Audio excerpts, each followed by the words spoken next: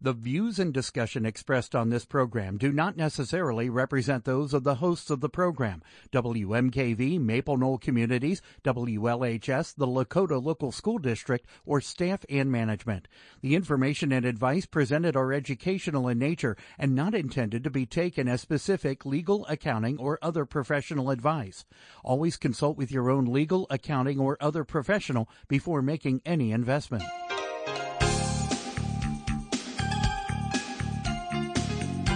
Welcome to Real Life Real Estate Investing, a show to help you gain financial freedom by investing in real estate. Brought to you by the Real Estate Investors Association of Cincinnati and the Ohio Real Estate Investors Association. You're listening to Real Life Real Estate Investing on WMKV, WLHS, and the Maple Knoll Radio Network. And now your host, Vena Jones-Cox. Good afternoon. I am Vena Jones-Cox, and it's question and answer week here on Real Life Real Estate Investing, the last one of 2023. For those of you who might be new to the show, that means this is the week where I don't really have a topic to talk about, and you call in or email in with whatever questions that have been bugging you, in regards to, I don't know, some concept or some deal you're trying to work on, or just like how to navigate the real estate business, whatever you want to do. But basically that means that without you, there is no show. So to get your questions from you to me, you can either call at 877-772-9658. Again, 877-772-9658. Or you can send them via email to askvena@gmail.com. I won't read your full name on the air if you email it in, but it would be nice to know where you are emailing from, because sometimes that changes the answer to specific questions that, you know, I might need to say deed of trust instead of mortgage or something like that. So again, phone number 877-772-9658. Email askvena@gmail.com. So while we're waiting for those to roll on in, let's just get some housekeeping stuff out of the way. The Real Estate Investors Association of Greater Cincinnati has its last in-person meeting of the year tomorrow night. If you happen to be listening from somewhere in the Greater Cincinnati area, it is the annual holiday party. There's a dinner, there's some drinks sponsored by Dayton Capital Partners, and then there is the Best and Worst Deals of the Year contest, which is, I don't know, that's just always a fun time because members get up and they talk about the deal that they did this year that they thought was the most creative or the most interesting or the most profitable, or, of course, the great category is the worst deal of the year. And you learn a lot, you get to know about people, and there's lots of networking time in there too. I believe that you can still get a registration. I think we had to cut off the registrations today because, the hotel wants to know how many dinners they have to put out. But it's at CincinnatiREIA.com. That's CincinnatiREIA.com. Now that doesn't mean that's the very last Cincinnati REIA event of the year, because there's still the whole rest of December and there's all the online meetings and all that sort of thing. So while you're there, just let me put a bug in your ear and say, check out what is happening this Saturday online via Cincinnati REIA. It's an all-day how to start and manage a real estate investing business class. Now, notice I said start a real estate investing business because it's about all those kind of side things that you have to do if you're going to actually operate and stay around and not get in trouble and all that sort of stuff. Things like, entity setup and good bookkeeping practices, and there will be lots of information about, like, here's some good software you can get, and systems and how to hire people and all that sort of stuff that we get so obsessed with the how do I find a deal, how do I rehab the deal, how do I sell the deal, how do I rent the property, that we unfortunately sometimes give short shrift to the part where we can file our taxes on time and have them be accurate, and where we're keeping track of actually who has paid the rent and who hasn't in a organized way and all that sort of thing. So That class is coming up this Saturday. It is online, which means you don't actually have to be here in the greater Cincinnati area to take it. And again, the website is cincinnatirea.com. So we're going to see if I can answer any of these initial questions that have come in a minute or two here, because we are, in fact, coming up on a break, and sometimes people ask questions that I go, wow, that's going to be a while. Yeah, I think I can get this one. This is from David. He says, I haven't pursued marketing to people who are the heirs in estates because the county I live in has a probate website, but it's a bit confusing. And also I'm impatient to try to learn how to search it. I think what you meant to say, David, was you're too impatient to try and learn how to search it.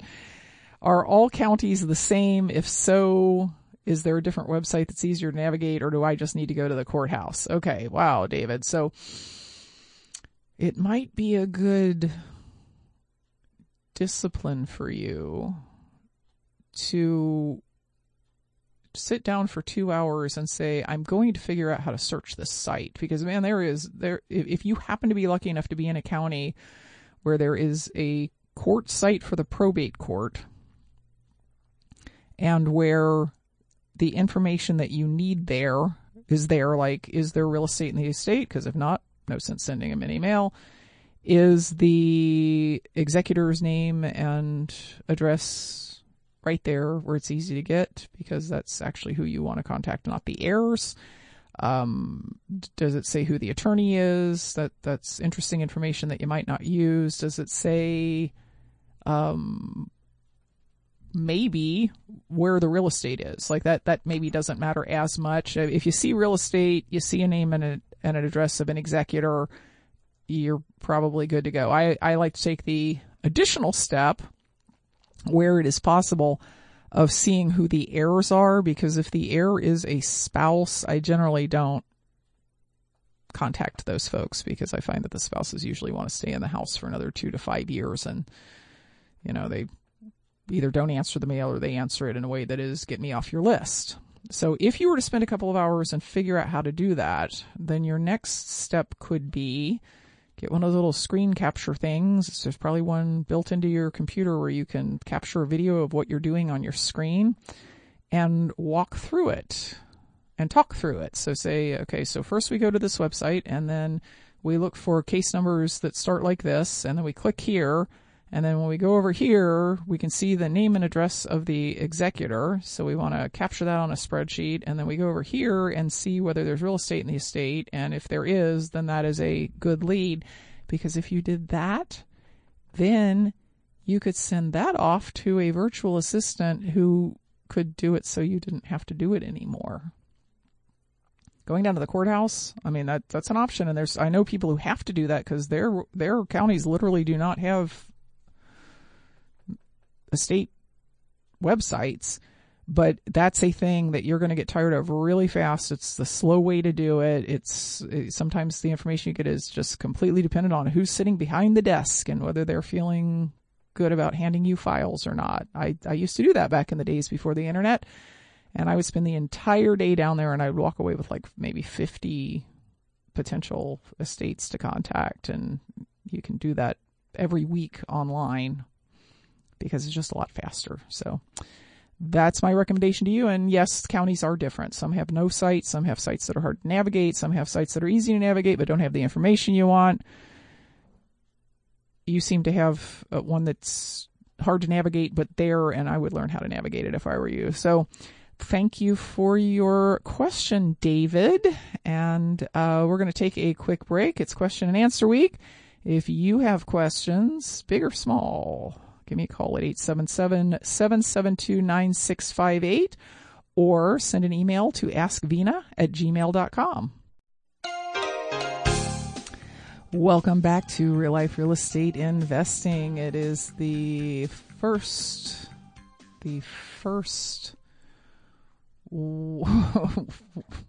Sorry, I just got a funny question. I try to read it and talk at the same time. The first Wednesday of the month, which is normally question and answer week, not always, but most of the time, which means it's kind of like an open mic day. If you got a question, let's hear it. You can give me a call at 877-772-9658, or you can send an email to askvina@gmail.com.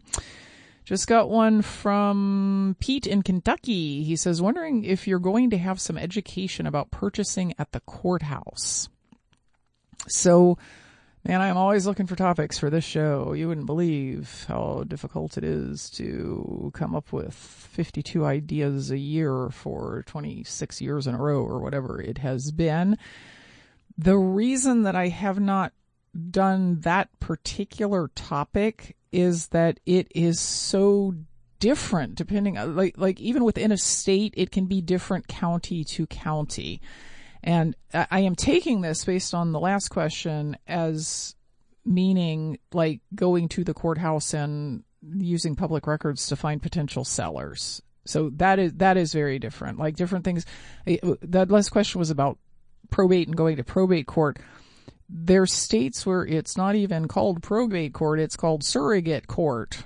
So, if I have somebody here saying, yeah, what you need to do is need to go down to probate court, people in New Jersey are going to be like, what's that? I've never heard of a probate court. And they're going to start calling people and trying to find the probate court, and they're never going to find it because that's not what it's called. If what you mean is, so the best place to get that kind of local information is from your local friends and fellow real estate investment association members. If what you're talking about is like purchasing at the courthouse steps, so in other words, there's been a foreclosure, there's been a tax delinquency, and the tax deed is being sold off, or tax deed is being sold off, or a tax lien is being sold off. That's another thing that we could talk about that generally. I mean, I know people who they go to the courthouse every week and bid on properties, but again, the details of it would be very state by state and in some cases county by county. Generally, doing that kind of purchasing at the courthouse steps is a little bit risky because there is not a state in the union where the trustee or the sheriff or the commissioner, whoever's doing the auction, does not say in the ads and then say at the steps and make you sign a thing before they take your money that says, we are not warranting anything about this property. We don't know what the interior condition is. We don't know what the condition of the title is. We don't know what the person who's living there right now, who you're going to have to kick out in order to get possession, might do to it between now and the time that they move out. So we're giving you zero warranties of any kind. We don't know what the value is, even though there's a value usually on the sheriff's sale or trustee sale ads. It'll say the property's been appraised at 184. That's not a real appraisal, right? In most places, the sheriff sends somebody to drive by the property to make sure it's still standing and look at the outside, and then they maybe do an automated valuation model, but they have no idea what the interior condition of the property is. And then in a lot of states like Ohio, the minimum amount you can bid is some percentage of that fake appraisal. 66% here in Ohio, 2/3. So if the sheriff says, okay, so this thing's worth $660,000, so the minimum bid is $440,000, that means at least at the initial sale, you can't bid less than $440,000, but maybe the entire inside is trashed and it's only worth $300,000. And you don't find that out, of course, until you have paid your money, gotten possession, change of locks, gone in, and you're like, oh my gosh, this house, there's nothing in here. There's no walls, there's no plumbing, and I had no way of knowing that because the sheriff couldn't let me into the house beforehand, and now I want to give it back. Nope. Not only can you not give it back, if you find that out between the day of the day you made the winning bid and the time that you actually have to pay, which might be the same day, depends on the state, might be a week later, might be 30 days later. you can't not buy it. It's like a crime to have the winning bid at a sheriff sale and then not buy it. So there's a lot of risks in buying at the courthouse steps, whether it's a tax sale, a foreclosure sale, a marshal sale, whatever it happens to be.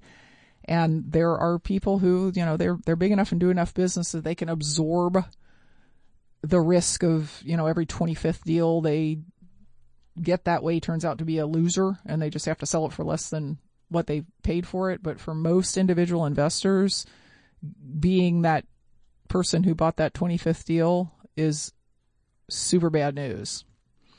So that's not something I typically recommend to folks who aren't okay with losing some money. I remember about 5 years ago, I got a call from a person who was a member of Cincinnati REIA, and I had seen them at meetings, but it's a really big group, so I hadn't had any deep conversations with him.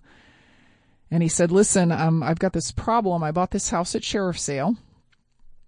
I drove by the outside. It looked really good. The tenants were moving out. So I was like, okay, great. It'll be vacant. And I just got possession of it. And when I went inside, it has a really big foundation problem. And my strategy is I buy these properties and then I sell them to a particular large buyer. And one of the very few requirements that particular large buyer has is no foundation problems. So I'm wondering what I can do now. And I said, well, I'll go take a look at it. Because he didn't want to rehab it. He wanted to wholesale it. I said, I'll go take a look at it. And I went and looked at that property and I was like, yeah, it's going to have like a crack in the foundation. And he's just freaking out. Nope. That foundation had failed. 3 of the 4 walls of the foundation had horizontal cracks all the way across all 3 walls, and they had moved. So it wasn't just a crack. It was like you could stick a quarter into where the crack was because it had moved inward. And I called him back and I was like, dude, I don't know what to tell you. I mean, this is probably a $50,000 fix. And for what you paid plus the $50,000, you're in over your head, like you're upside down. I think all you can do is try and sell to somebody who maybe is a foundation expert and can do it for cheaper, and you lose a little money instead of losing a lot of money. So yeah, I mean, those are the stories that stick out in your brain. The other 24 people who bought that day probably got themselves a pretty decent deal. But yeah, so education about that sort of thing is difficult on a national radio show, partly because it is so different from place to place, like the technicalities of where do I go bid? Is there once I bid and win, can I even risk doing any work on it? Because some states have a right of redemption where the seller can come back 6 months or in some cases 2 years later and say, oh, I have the money, I'm buying my house back. When do you have to pay? What form does that payment have to take? All of that stuff is very, very different from state to state. So again, going to direct you to your local real estate association and or local real estate friends for information on that. Question from SK, who, remember I said, tell me where you're from if you're going to send me an email. She's from the middle of nowhere mountains, Colorado. That could be an actual place. I mean, there is a South Park, Colorado, as it turns out, and I've been there, and you'll never guess what the main tourist attractions are about there.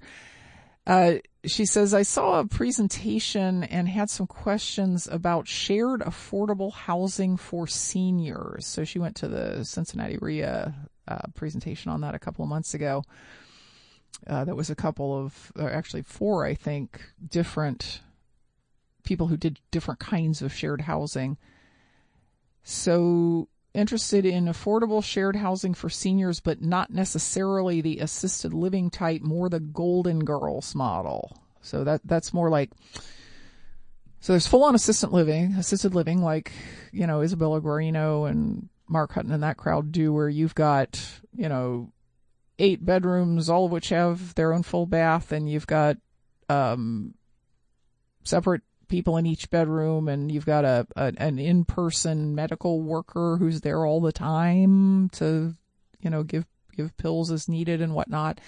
And then there's what people are starting to call the Golden Girls model, which is more of like a rooming house for elderly ladies that don't need any medical assistance. They just kind of want to, they want someplace cheap, nice, that they can kind of live together as a community.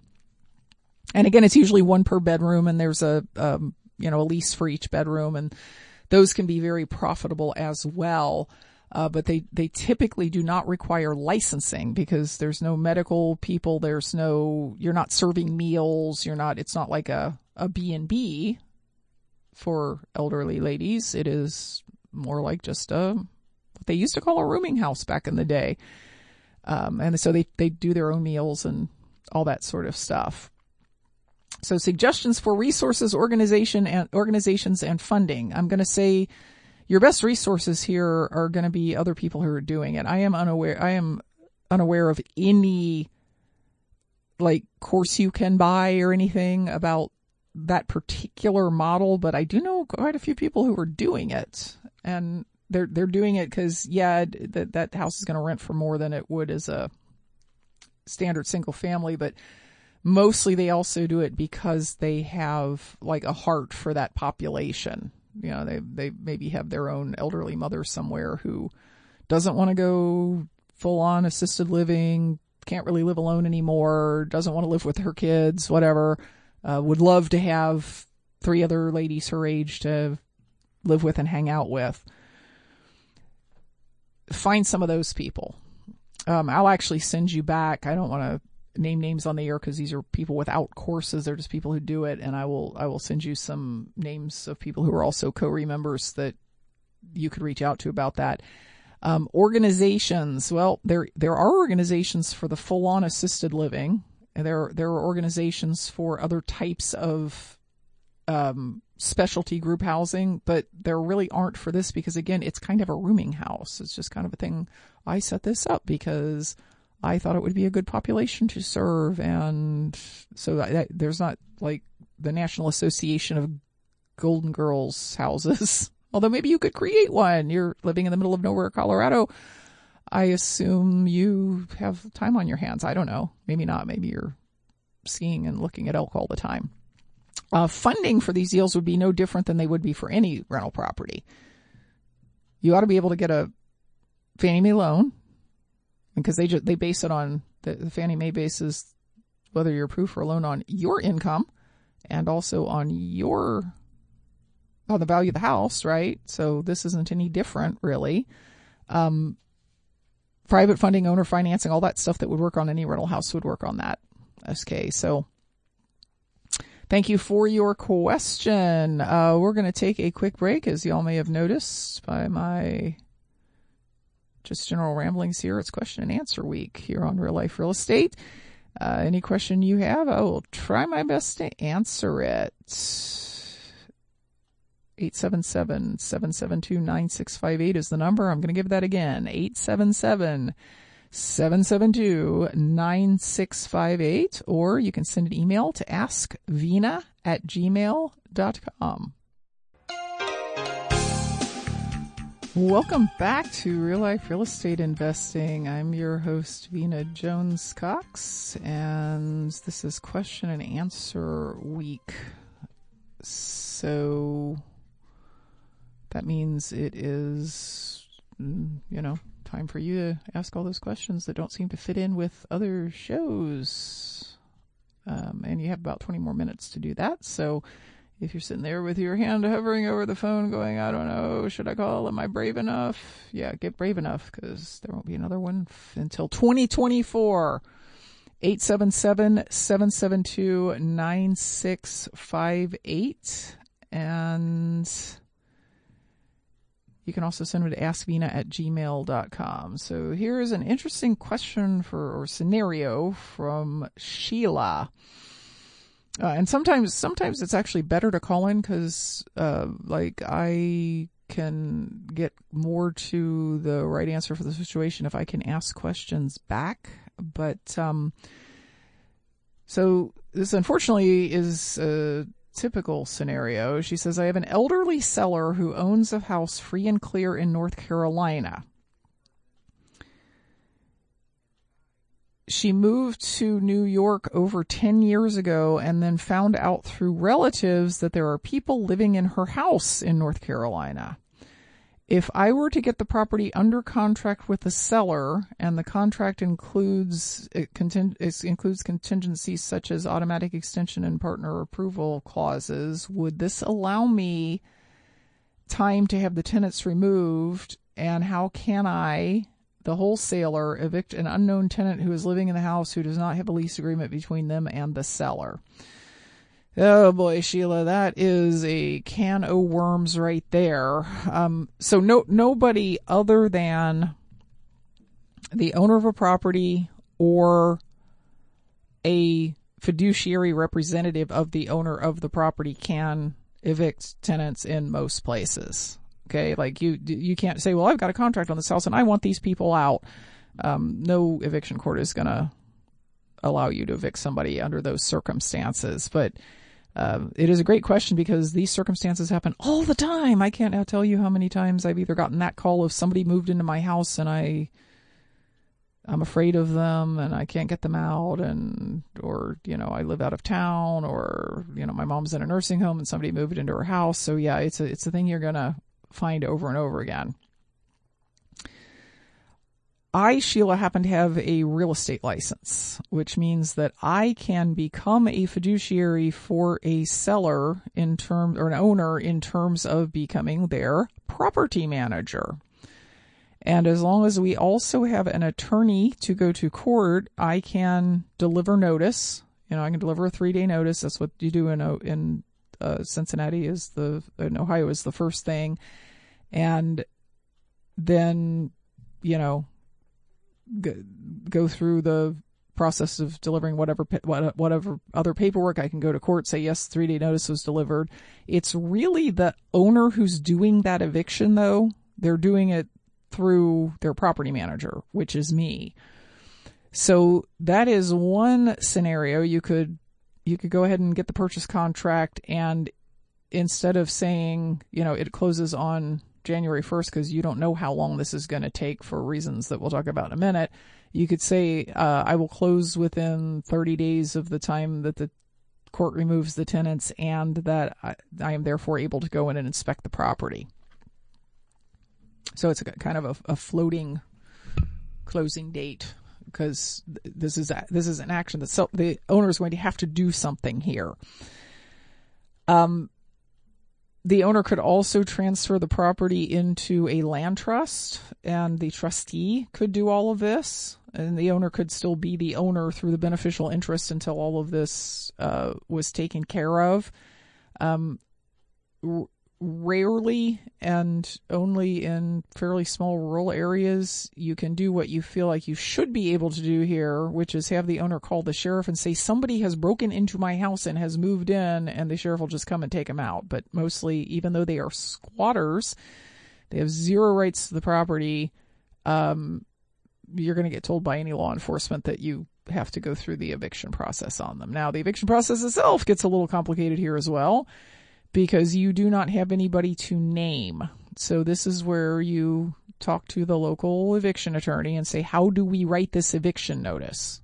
Because they're going to know whether it's a 3-day notice or a 10-day notice or what it is in your area, and what is our cause for eviction, because you don't want the cause to be non-payment of rent, because that implies that there was rent due. And there wasn't. There was no lease. They're trespassing. They stole the use of the property.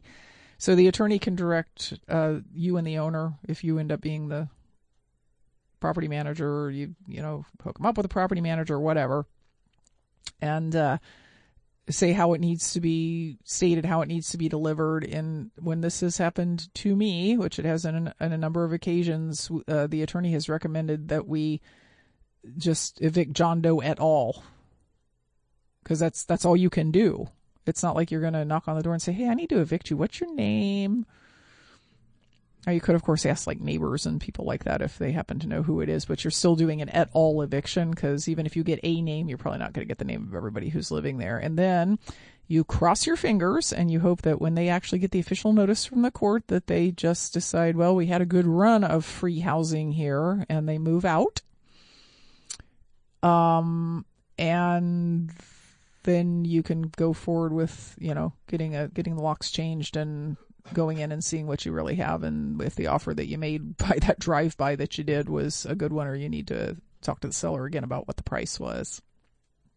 So there's going to be some complications here, but if you will follow through with this, if you'll be the one to handhold the owner and maybe push her a little bit, because sometimes the owner gets confused by what the attorney wants, and you have to help them give the right information and so on. You're probably the only one who will do that. So it's holding on to these deals tightly. Like, I'm gonna follow this out to the end, even if the owner seems helpless and the first property manager I talk to doesn't want to have anything to do with it, and then you might have a good deal here. I don't know. Now, one of the things that you often find in these houses that have been occupied by squatters for a long time, unfortunately, is that they have never had the plumbing turned on. I'll just let you sit with what that means.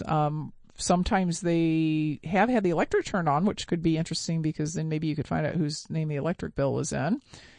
If they haven't had heat on because they haven't turned the power on, then often the way they are heating the property is through literally like fires in cans. I mean, I've seen all kinds of stuff that the property turns out to have way more damage than you could have pictured from what was going on the outside. So it'll be a step-by-step thing here, but I think you should probably pursue it and help this homeowner out.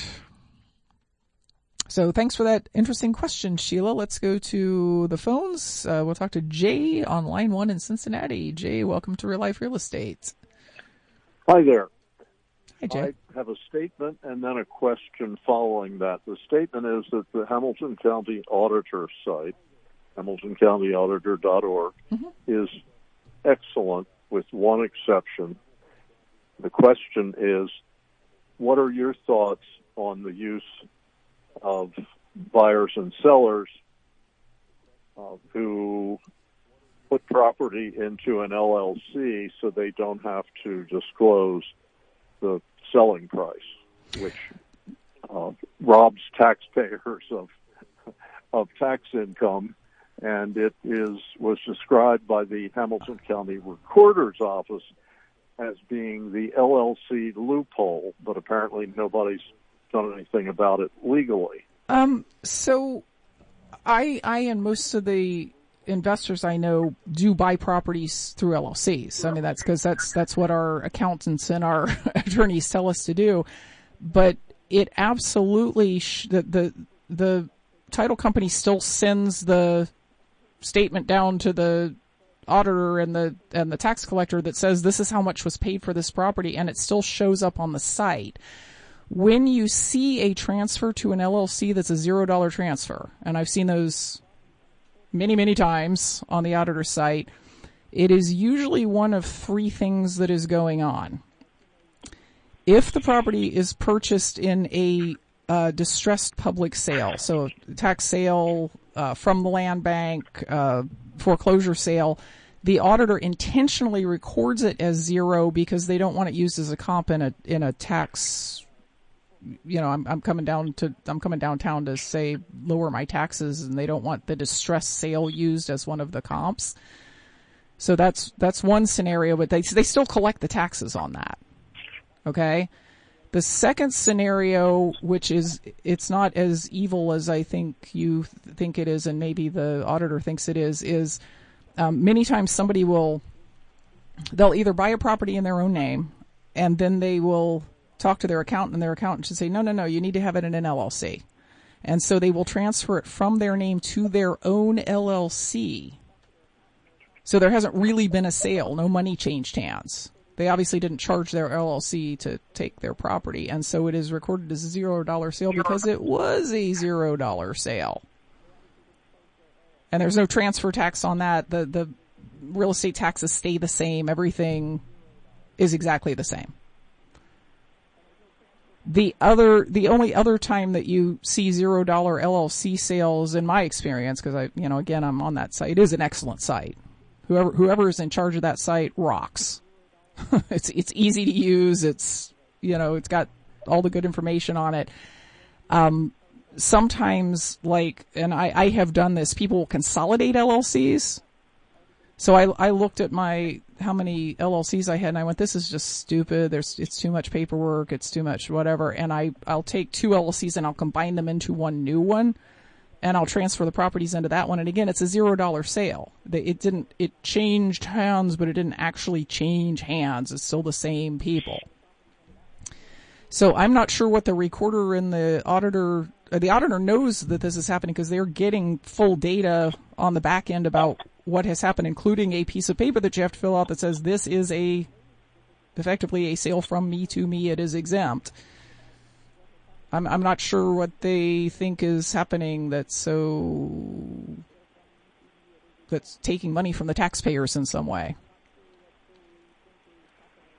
Okay. I think scenario number 2 is what makes the most sense for the situations that I have seen, specifically with the fellow who goes around the country and buys. Well, in Cincinnati, he bought the former jail. Previous to that, it was Futapole Brewing, and he's converting it into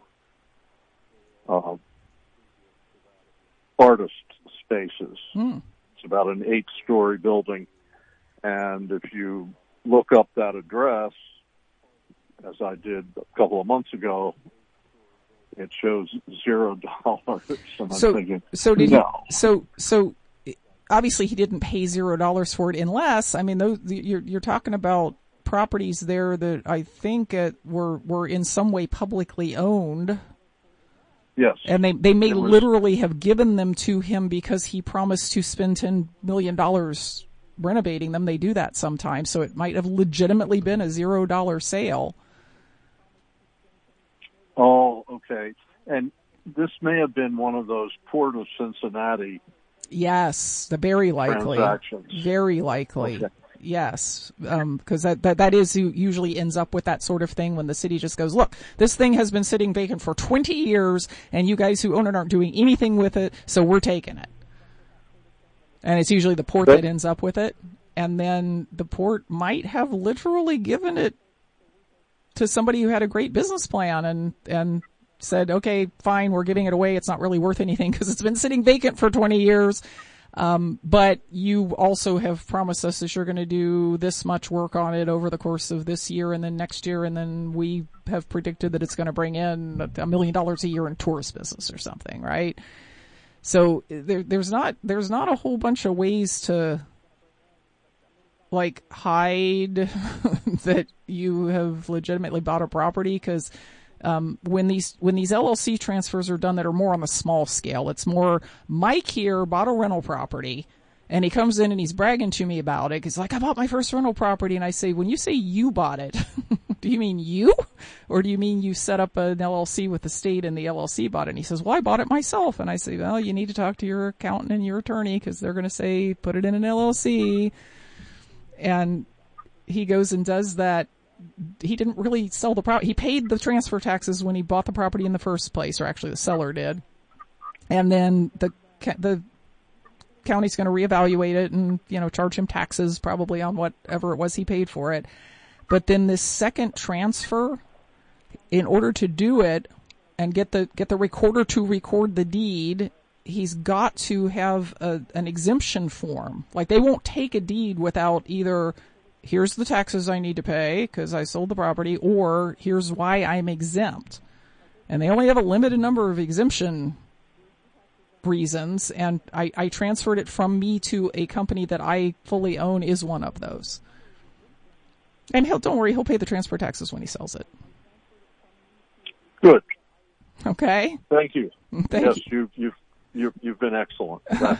Thank you. All right. Thank you for your call, Jay. All right, we're going to take one more quick break. Then we're going to go back to question and answer week. Phone number is 877-772-9658 or email is askvina@gmail.com. Welcome back to Real Life Real Estate Investing. I'm always your host, Vina Jones-Cox, and it's question and answer week. And as always, there has been quite an assortment of different sorts of questions. I just want to comment on Jay's question a moment ago. I am really glad that he called here and asked that question, because from both sides, all right, from the real estate investor perspective and from the everybody else perspective, there is a lot of just discussion within our own little in-groups about they think this and they do this and this is wrong. And guys, real estate investors, it happens on our side too.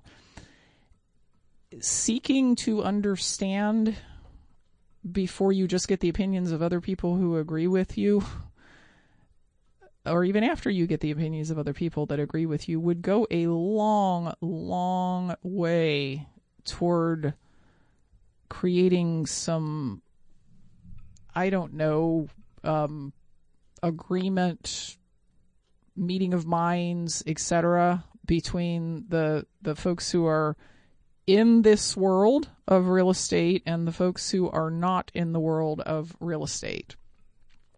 Because, come on, we all sit around and we go, oh, these sort of people, they want all rent to be free. Okay, have you ever actually talked to one of those people who you thinks all rent should be free and asked them how they think that would work, and, not gone into fight with them, but just, I don't know, listen to what they had to say, explained your side. This is, of course, true of all American culture at every level. But Jay, I am really, really glad you called, because I understand how looking at that you could go, oh, this must be happening, and draw certain conclusions. And, it turns out that the real underlying story probably isn't. There's reasons, and you didn't have any way of knowing what they were because you're not involved in the world from day to day, If we could all do that more and stop just yelling at each other and jumping to conclusions about what everybody thinks and what their goals are, it would just, I don't know, be a better world. So,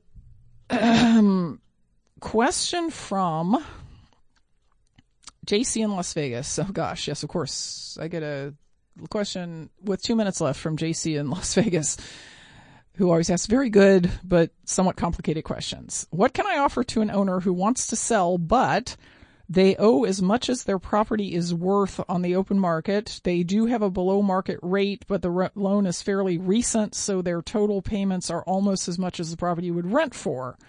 They are not in default in their payments, but they have had problems in the past making the loan payments. The property does appear to be in good condition. So it started with, what can I offer that owner? Okay, so the first conclusion that I jumped to, and that I think everybody who was listening who knew about these jumped to when I first saw this, was, well, obviously this is a subject to. They own nearly full value. They have a low market rate. But then you got to the part about the payments that I would be taking on if I bought the property subject to the existing loan would be almost as much as the property would rent for, which means it's a negative cash flow situation. Because cash flow is not rent minus principal, interest, taxes, and insurance. So sometimes you have to just say even a creative deal isn't a good deal.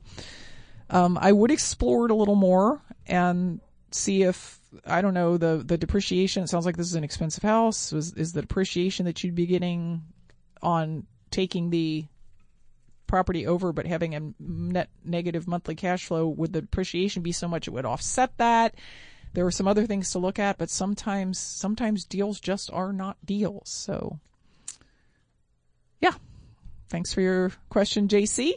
We'll be back next week with more information to put you on the path to financial independence through real estate investing. Until then, happy investing.